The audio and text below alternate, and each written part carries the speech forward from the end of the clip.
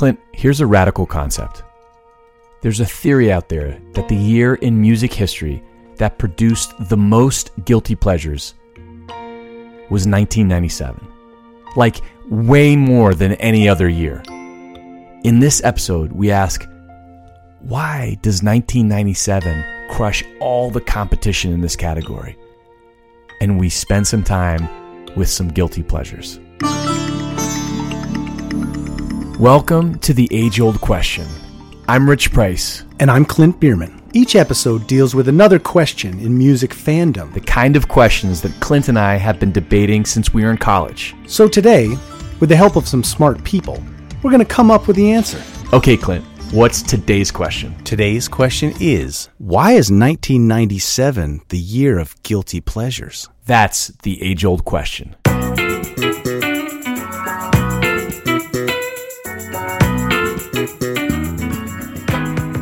The term guilty pleasure is defined as being something that one enjoys despite feeling that it's not generally held in high regard.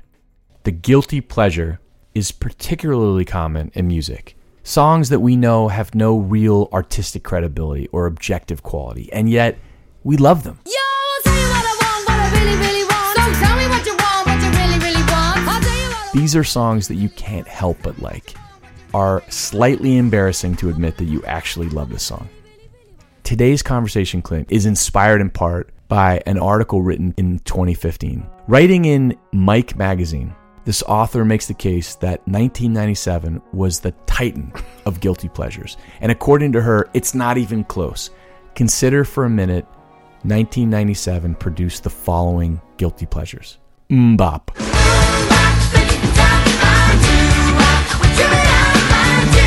I Believe I Can Fly by R. Kelly. I believe I can fly. I believe I can touch the sky. Tub Thumping by Chumbawamba.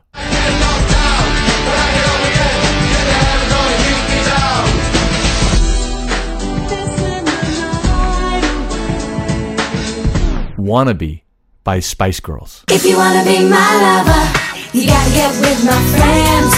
Make it last forever.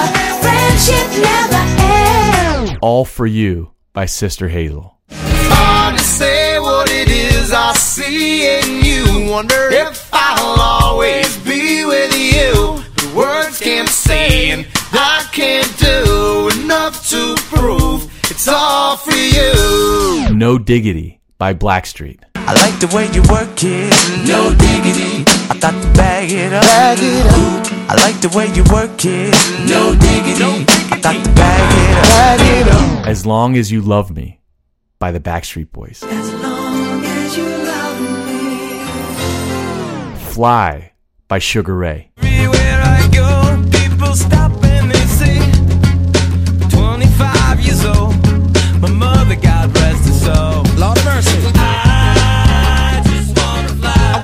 I wear you want. Put your arms around me, baby. Put your arms around me, baby. Barbie Girl by the Danish group Aqua. I'm a Barbie girl in the Barbie world. Life in plastic, it's fantastic. You can brush my hair. Semi-charmed kind of life. By Third Eye Blind. Yeah.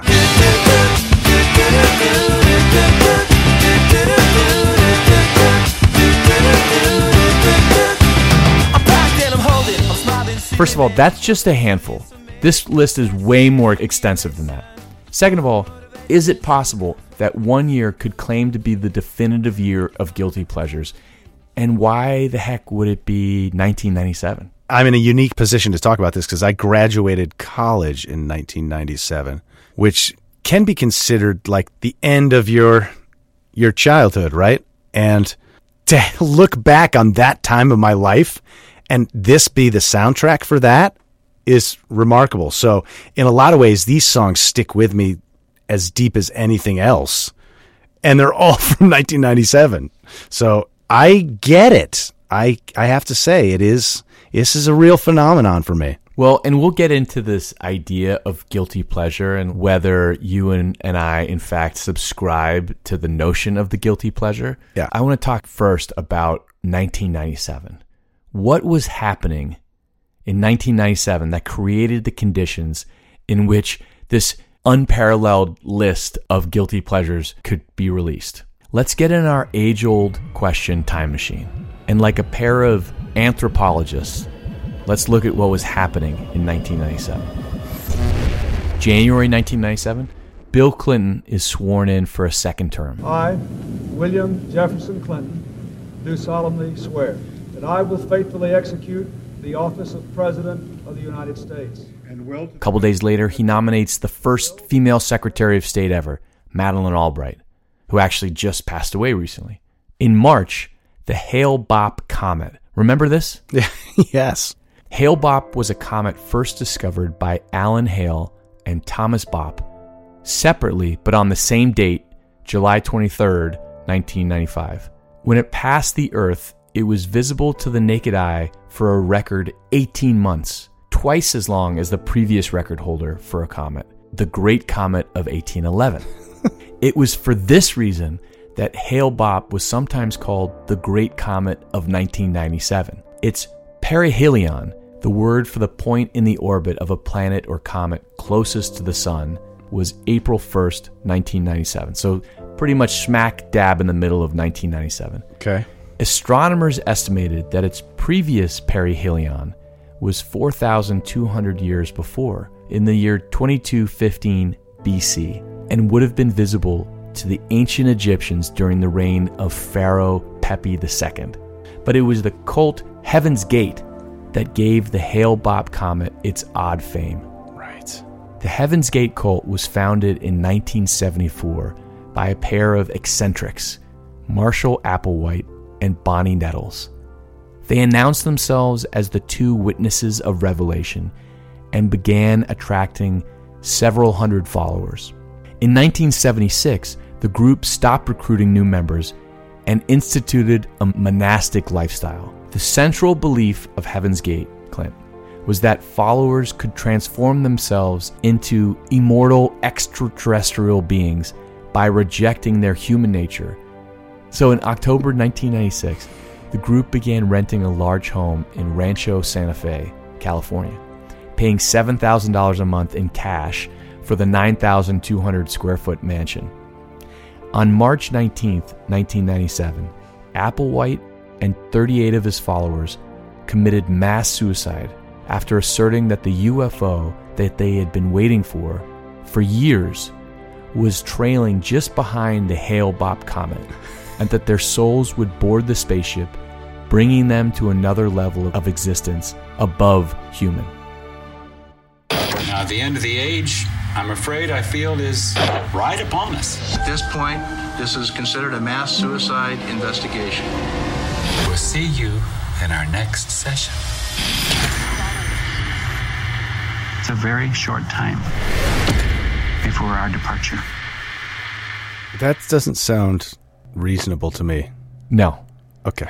Does this have anything to do with guilty pleasures? I don't know. But it's an interesting and odd thing that happened in 1997. What else happened in 1997? IBM's Deep Blue computer defeats Garry Kasparov in chess. This is the first time a computer beats a chess world champion. Deep Blue has defeated world champion Garry Kasparov in an absolutely stunning... This is like Skynet going online and becoming self-aware in the Terminator. Speaking of films, the three biggest films of 1997. Titanic. Oh, yeah. I'm the king of the world! The Lost World, Jurassic World. Oh, yeah. That's how it always starts. But then later there's running and then screaming. And Men in Black. Oh, yeah. We work for a highly funded yet unofficial government agency. We'll take it from here. Who the hell are you? INS Division 6. Men in Black. Protecting the Earth from the scum of the universe. George Clooney, then a star of NBC's ER, People Magazine's Sexiest Man Alive. And he starred in the critically panned Batman and Robin. Mm-hmm. My name is Freeze. Learn it well. Batman and Robin. Princess Diana dies in a high-speed chase in Paris. The world is in shock. Diana, Princess of Wales, is dead, and Britain is in mourning. Elton John's tribute to his friend was a remake of Candle in the Wind. Now in the nave, Elton John sings Candle in the Wind with new words specially written a few days ago by Bernie Taupin. Goodbye, England's rose. May you ever grow in our hearts. You are the grace that placed yourselves where lives were torn apart.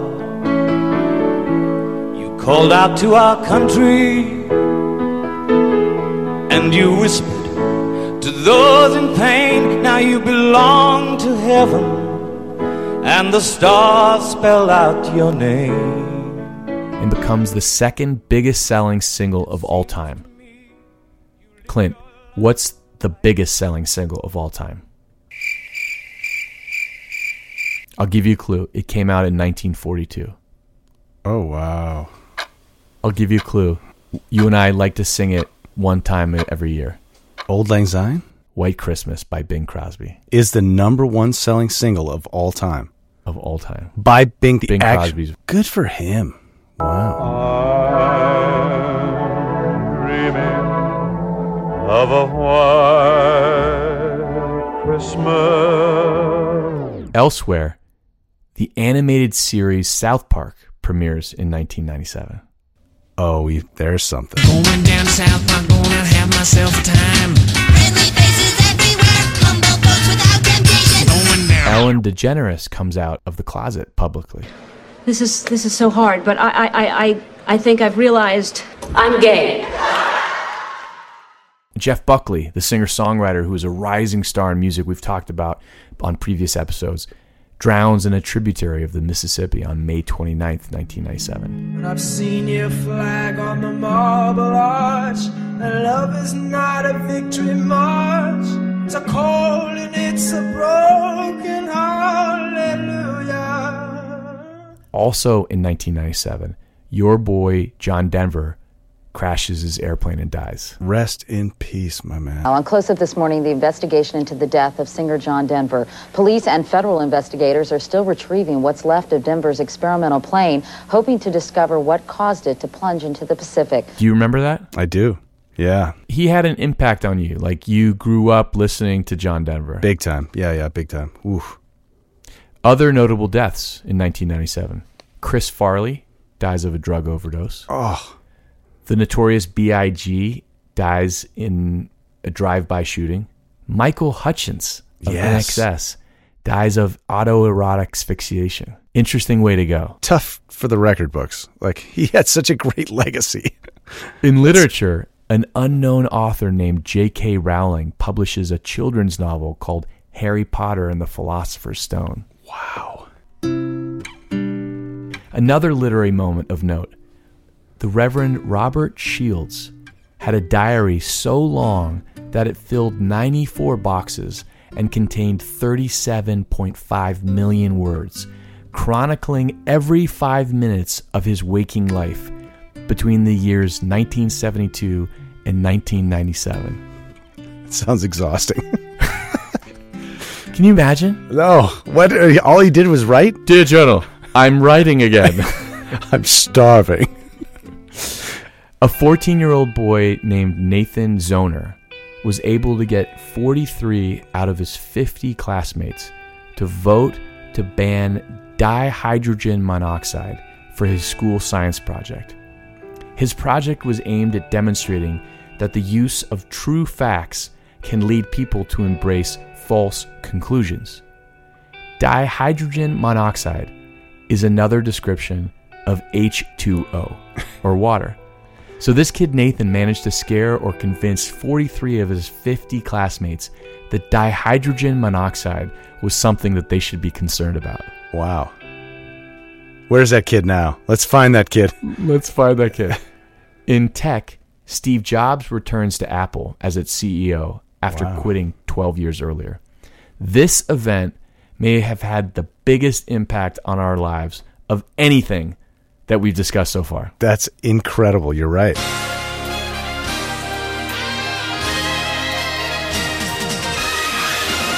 In sports, the Florida Marlins win the World Series, the Packers win the Super Bowl, the Bulls win the NBA championship, Pete Sampras wins Wimbledon. But what does any of this reveal? Are we seeing anything that would suggest 1997 is special for any reason, that it would produce an unprecedented amount of guilty pleasures? Well, you've forgotten one major thing. Okay. What did I forget? You forgot the graduation of the class of 90210. Remember 90210? Of course. Oh my God. That was like, I think that's got something to do with it. I just do. The trauma of them leaving high school? People were into the cheese at that point. I see. Swimming in cheese in 97. They were swimming in cheese. But they didn't know it yet. I think we should play Rich and Clint or Boneheads because I'm not sure I have any intelligent theory on this. Rich and Clint are boneheads. But on the topic of guilty pleasures broadly, in other words, beyond just music, I found a study that listed the top 30 guilty pleasures in America. You ready for some? Yeah. The top guilty pleasure in the U.S., 42% of respondents picked ordering out because you can't be bothered to cook. Big, yeah. Some others that topped the list: falling asleep watching TV, sneaking an extra scoop of ice cream, staying in your pajamas all day, McDonald's, wow, binging a whole TV show in one day. That's a good one. Eating an entire bag of chips in one sitting. I call that Tuesday. Daytime TV, stalking other people on social media. Oh, yeah. Wow. The concept of a guilty pleasure assumes you're judging the song based on what you think other people think of the song. Correct? That's what a guilty pleasure is. It's like you like the song, but you think other people don't like that song. That's right. I don't know if I agree with that concept because, as you and I have talked about many times, we're very inclusive in our music loving. Yes. Meaning the idea of having it be culturally known as cheesy or bad or dumb. I don't believe that concept. I don't think. Well, let's go back to the definition. Yeah. A guilty pleasure is defined as being something that one enjoys despite feeling that it's not generally held in high regard. Right. So you're judging the song based on what you think other people think. That's right. 95% of these songs you and I are both going to love because we're open to the concept of a song being great regardless of the artistic merit, whatever goes along with that. And if a song is popular and I don't like it, I generally think the problem lies with me. Like, I just don't get it.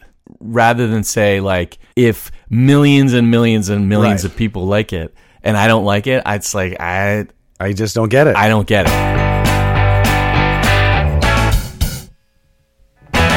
Okay, Clint, this is a special edition of our Let's Go to the Comments segment. Let's go to the comments. But instead of comments from our listeners, these are voicemail messages from past contributors, past guests to this show, telling us what their guilty pleasures are. The first, Brian Chartrand from my band, The Sweet Remains. I don't believe in the concept. I'm just going to say it up front here. I think that you should allow yourself to listen to all music guilt-free. Whatever it is you want to get into, you do you. That's what I always say. Anyway, love the podcast. Peace out. So Brian's making the point that you're making, which is... Yeah, that's it. This is sort of a false premise of guilty pleasures. Right. Let's listen to our friend Emily Voorhees. I do enjoy going into one of those isolation karaoke rooms.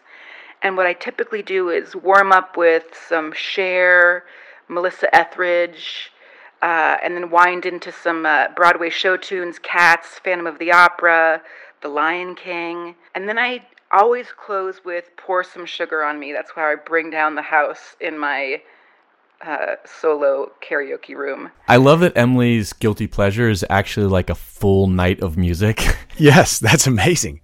Let's hear from our friend Jack Gauthier, longtime collaborator and producer who runs a great studio down in Rhode Island called Lake West Recording. This is what Jack had to say. Rich and Clint, what a great question. By the way, as you guys know, I'm a huge fan of your podcast. I want no judgment here on this, but one of my truly top 10 songs of all time is a song by Bread called Diary. There is just no arc of a song like this song. It goes from him thinking that someone's in love with him. They're literally writing their whole diary about him. At the end of the song, he realizes he's reading her diary, and it's about another guy. I found her diary underneath a tree and started reading about me. The words began to stick and tears to flow. Her meaning now is clear to see. The love she'd waited for was someone else, not me. Soul crushing stuff, but beautiful. Beautiful voice, great arrangement, simplicity of writing. Can't beat it. I don't know that tune. Jack, thank you for expanding our horizons. Clint, let's listen to Josh Panda. Nice. I'm going to have to say Korn's first album. It was just a time and place, riding in my brother's beat-up Ford Ranger, mid-90s, listening to Korn on the little CD player that was connected to the cable that had the cassette player on it that went into the cassette deck. As a grown man, I do occasionally, when I'm alone, find myself thrashing my head and neck about to Korn. Korn. That's a great call. That is, to me, a guilty pleasure. That I think if I ascribe to this phenomenon, that's a good example. I don't, but because it's music that's not generally held in high regard, and yet you can't help yourself. Right. Let's listen to the incredible Tony-winning Broadway actress Kelli O'Hara. Here's what Kelli had to say. A guilty pleasure for me would maybe be Lady in Red. Oh, yes. Lady in Red is dancing with me. I think it just harkens back to such a time in my life. I must have been, like an early teenager that was all wrapped up in hormones or something. But Lady in Red was a big one for me. All Wrapped Up in Hormones, the name of Kelly's next album. I love that, Lady in Red. It's true, and I think that's a great example of a guilty pleasure. Yeah, because it's the production. The production that's a little cheesy. Like if we remade that song right now, that's a great song. Except at the end when he's like, "I love you." I love that. It's a great point, though. When Travis put out their version of Hit Me Baby One More Time, the Britney Spears song, it's then that I realized that the song itself was a great song. How well that song was crafted. By Max Martin. Yeah. Loneliness is killing me, and I must confess, I still believe if I'm not with you, I lose my mind. Give me a sign and hit me, baby, one more time. Baby. All right, let's listen to the great singer-songwriter, author, TED Talk speaker, Stephen Kellogg. Hey guys, so listen, when it comes to the term guilty pleasure, well, I never feel guilty about any music that I choose to listen to, the cheesiest country song, or if it's pop music or whatever, I never really feel like anything is a guilty pleasure, I love 80s metal, I like some hip-hop, I like a lot of stuff, I don't have any guilty pleasures, because I think that all the music that you like is worth liking loud and proud. Okay, sorry to be that guy. This is a theme that keeps coming up, and I like it. I like that we're hearing this perspective. A lot of these people are musicians. I wonder That's true. if the average music listener would be answering these differently. It's interesting. Speaking of musicians, let's hear from your bandmate, Peter Day. He shared this guilty pleasure with us. Hey now. Just wanted to check in. Big fan of the show, obviously. And wanted to share my guilty musical pleasure. I don't think any musical pleasure should be guilty, because good music is good music, regardless of what anyone else might say. But one musical pleasure that not everyone might think is worthwhile is Britney Spears' Hit Me Baby One More Time. There it is. Travis was onto something. I love that song. I just love it. And I didn't fully appreciate it until we had to learn it for, I think it was for a 90s tribute night or something. What's this? Hello, Maggie. And musically, it's actually pretty sophisticated what's going on. And I think there's a reason it was a smash hit. Love playing that song. It just hits so hard. Totally. It's so good. Let's keep going. This is another great songwriter, Will Evans. This is what Will Evans had to say. Okay, so first of all, guys, love the podcast. Just drove from Wyoming to Denver and listened the whole way, so thank you guys for the amazing content. Okay, my guilty pleasure. I didn't really realize it was a guilty pleasure until I took a car ride with my wife and I put it on thinking it would be fun and enjoyable for her. It's the Flight of the Conchords album, and by the time we got to the third track, which I think was the hip-hop eponymous versus the rhymenoceros, she politely asked me to turn it off. So that's my guilty pleasure.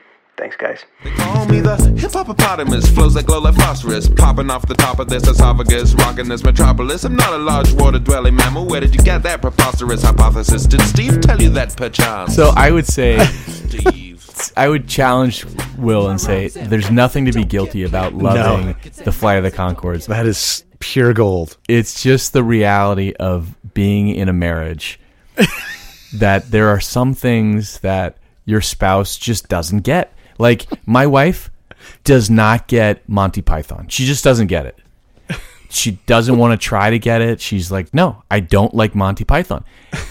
I would say this is a similar situation. Meanwhile, you and your boys are constantly doing Monty Python bits. Your wife interested in photography, eh? Photographs, eh?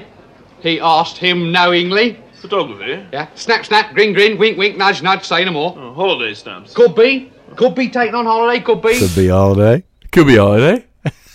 Okay, let's hear from the other member of my band in the Sweet Remains, Greg Naughton. Here's what Greg had to say. Hey guys, it's your buddy Greg. Carly Rae Jepsen's Wow. Call Me Maybe. Definitely my guilty pleasure. I guess I'm a sucker for a 4-on-the-floor kick drum. Same. And you gotta, I just tested it. I just listened to make sure that I was right, and it still got me going. It still works. It's a pretty tight pop song. Alright, thanks guys. Hey, I just met you, and this is crazy, but here's my number, so call me maybe.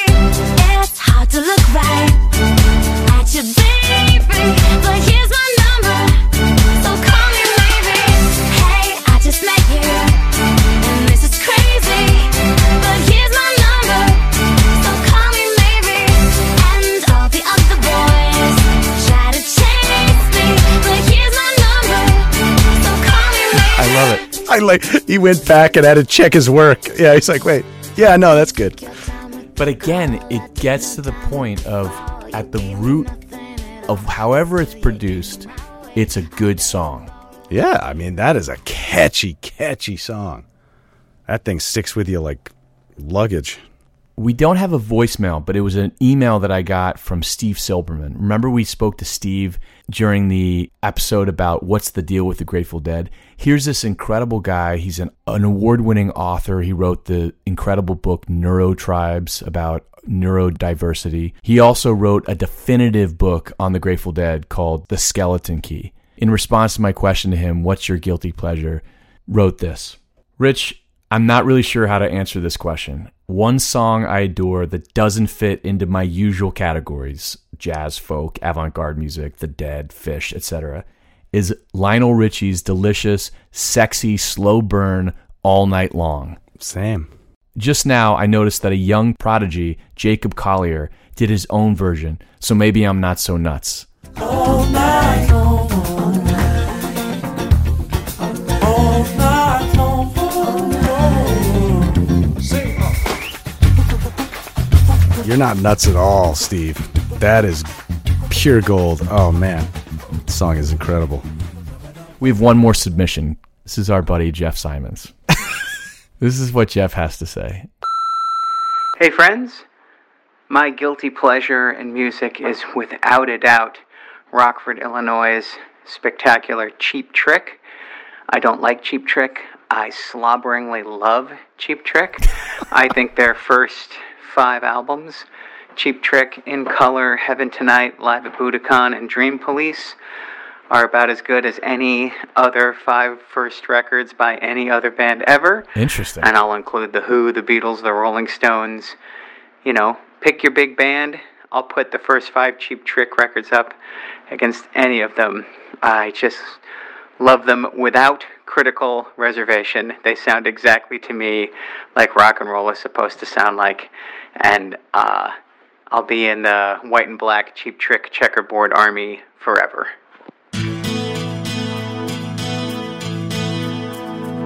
I love it. I love it. I love it too. And to be honest, I don't know very much about Cheap Trick, but I think Jeff is flying his freak flag for Cheap Trick proudly because it's not generally held in the high regard of the bands that he just mentioned. And maybe a guilty pleasure in music harkens back to a time in your life where you needed that song. Rich, I'd love to hear what your guilty pleasure is. Okay, I'll give you a guilty pleasure. It comes from 1982. Oh, wow. And we talk about 1997 as being the year of guilty pleasures. The top 5 songs from 1982, Physical by Olivia Newton-John, R.I.P., just passed away. Yeah.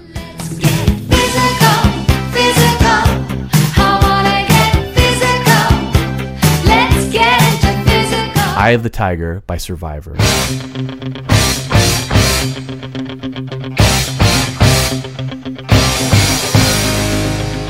I Love Rock and Roll by Joan Jett.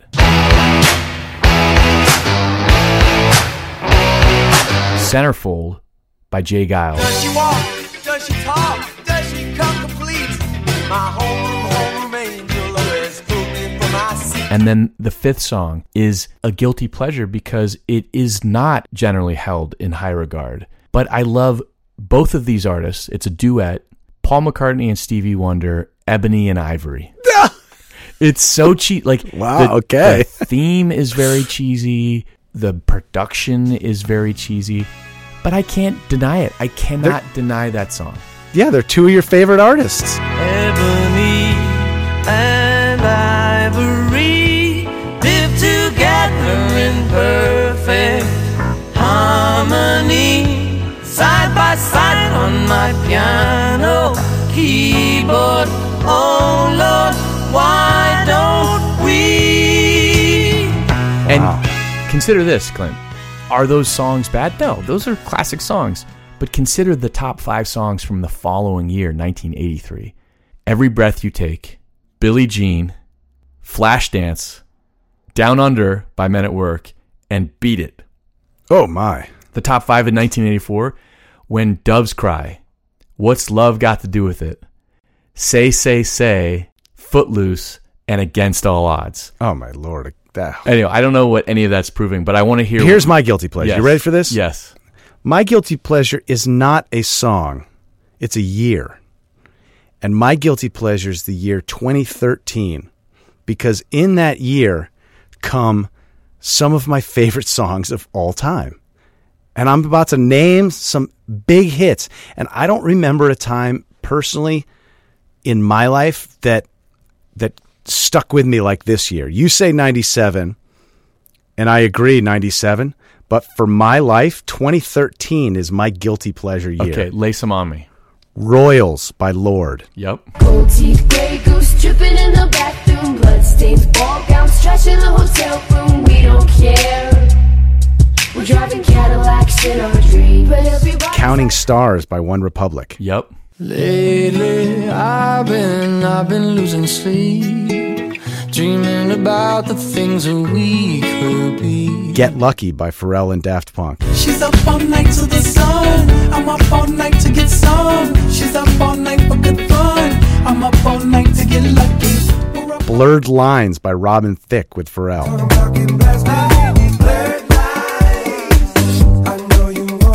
Wrecking Ball by Miley Cyrus. I came in like a wrecking ball. I never hit so hard in love. Mirrors by Justin Timberlake. It's like I'm a mirror. My mirror staring back at me. Wake Me Up by Avicii. So wake me up when it's all over. When I'm wiser and I'm older. Happy by Pharrell. It might seem crazy what I'm about to say. Roar by Katy Perry. Got the eye of the tiger, the fire, dancing through the fire. The Fox. What does the fox say? Remember that one? Okay. What does the fox? What does the fox say? Yeah, that one. Story of My Life by One Direction. Yep. The story of my life, I'll take her home, I'll drive all night. Like, that's 2, 4, 6, 8. That's like 12, 13, 14 songs. That's a playlist for me of songs that I just absolutely love. I think the kick drum sound in Wrecking Ball is one of my favorite moments in pop history. It came in like a wrecking ball. That kick drum just crushes me. The list from 1997, those are all songs that if you hear them on the dance floor, you freak out, right? Yeah. Just like those songs from 2013. Yeah. But again, what is a guilty pleasure, and who's to say you should feel guilty about it? So let's go back to this main question. Why is 1997 the year of guilty pleasures? And I think actually, as we've discovered in past episodes, the question is sort of a red herring because A, we're not sure that the concept of the guilty pleasure is one that we should spend time thinking about because as a number of our guests said, as you said, if the music makes you feel something, don't feel guilty about it. But the idea that a year could produce so many of those types of songs, there's no question that those songs, from the Spice Girls to Sugar Ray, but that list from 2013 is also really fascinating list of songs that maybe are not winning like Nobel Prize for works of art, but they can't be denied. Cannot be denied. Yeah, I think we did it. I think we did absolutely did it. We did it. More than usual. I think we just did it. Totally. And we had a lot of fun doing it. We hope you had as much fun as we did, and we hope you'll join us next time when we answer another age-old question.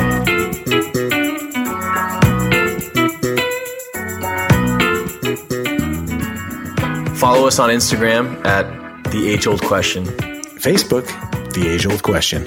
We hope this conversation has sparked some ideas and thoughts of your own. Let us know in the comments. But let's be kind, people. Yeah.